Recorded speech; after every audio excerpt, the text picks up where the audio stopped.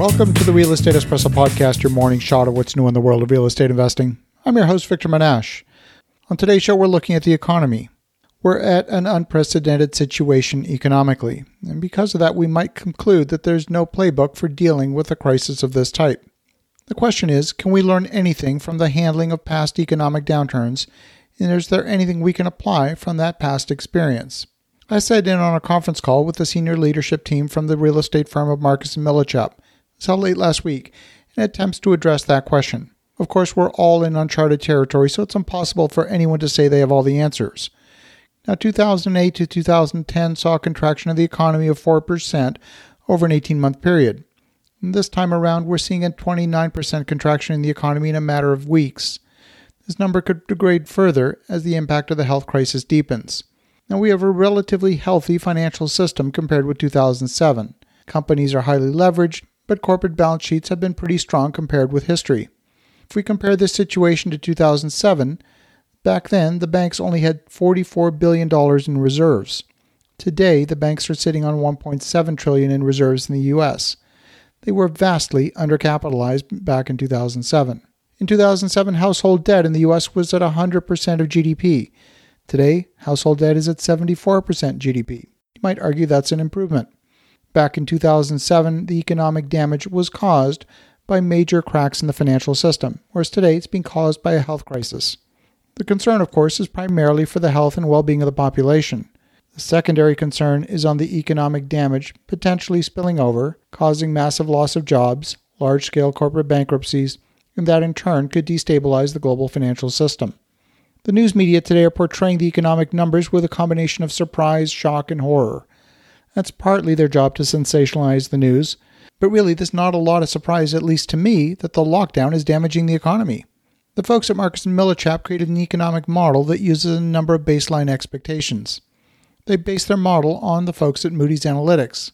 They're estimating that somewhere between 3 to 8 million confirmed cases of COVID-19 will happen in the U.S., and that new infections are going to peak in May.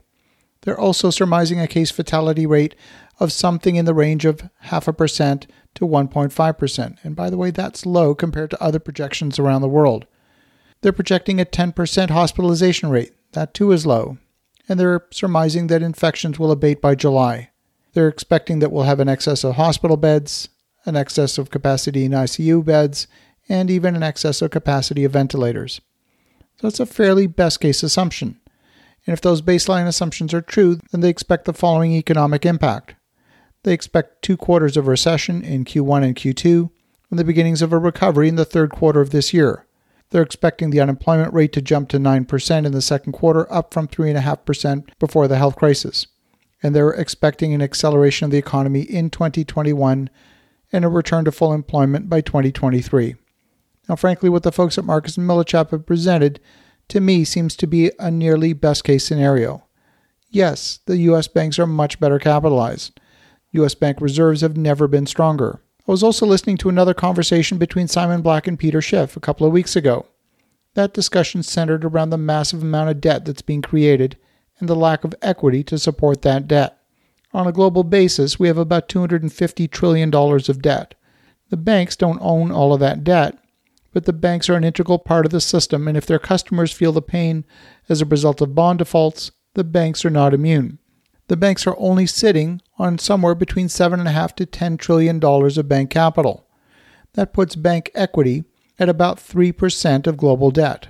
And if we saw a destruction of only 3% of the debt, the banks would be technically 100% insolvent.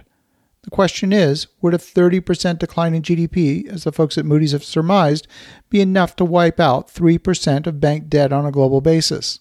We saw a situation like that only a few years ago when Greece was close to defaulting on their sovereign debt. Greece has a population of 10.5 million and represents less than 2.3% of the population of the European Union. That risk by itself was enough to make the banks in Europe insolvent. 3 of France's largest banks were at risk of insolvency as a result of their exposure to Greek sovereign debt. And Greece is just a rounding error on the side of Europe. The solution, of course, was another bailout package and to lend Greece even more money. Now, there were other elements as well, but the point is it doesn't take a large destruction of bank capital to put the banks into insolvency. We know that the scope of the current situation is far bigger than Greece. Central banks all over the world are going to be printing money out of thin air in order to try and bring a sense of order to the financial markets. But we also know that printing money is inflationary. And one impact of inflation is the increase in prices and a corresponding decrease in the value of the currency. We're about to enter a period of economic stagnation combined with one of the most inflationary periods in the past century. We've seen pockets of hyperinflation throughout history. In South America in the 1980s, most recently in Zimbabwe and Venezuela, in Weimar Germany after the Great Depression, and of course in the good old US of A during the American Revolution. The result has been the same each and every time.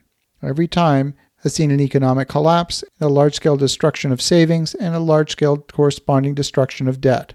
Part of the new rescue is going to be a massive amount of new debt being generated, and that debt will certainly be a drag on the economic recovery. That drag will be offset, for a while anyway, by lower interest rates. The question remains, if more debt is the solution, when will that debt bubble pop? As you think about that, have an awesome rest of your day. Go make some great things happen. We'll talk to you again tomorrow.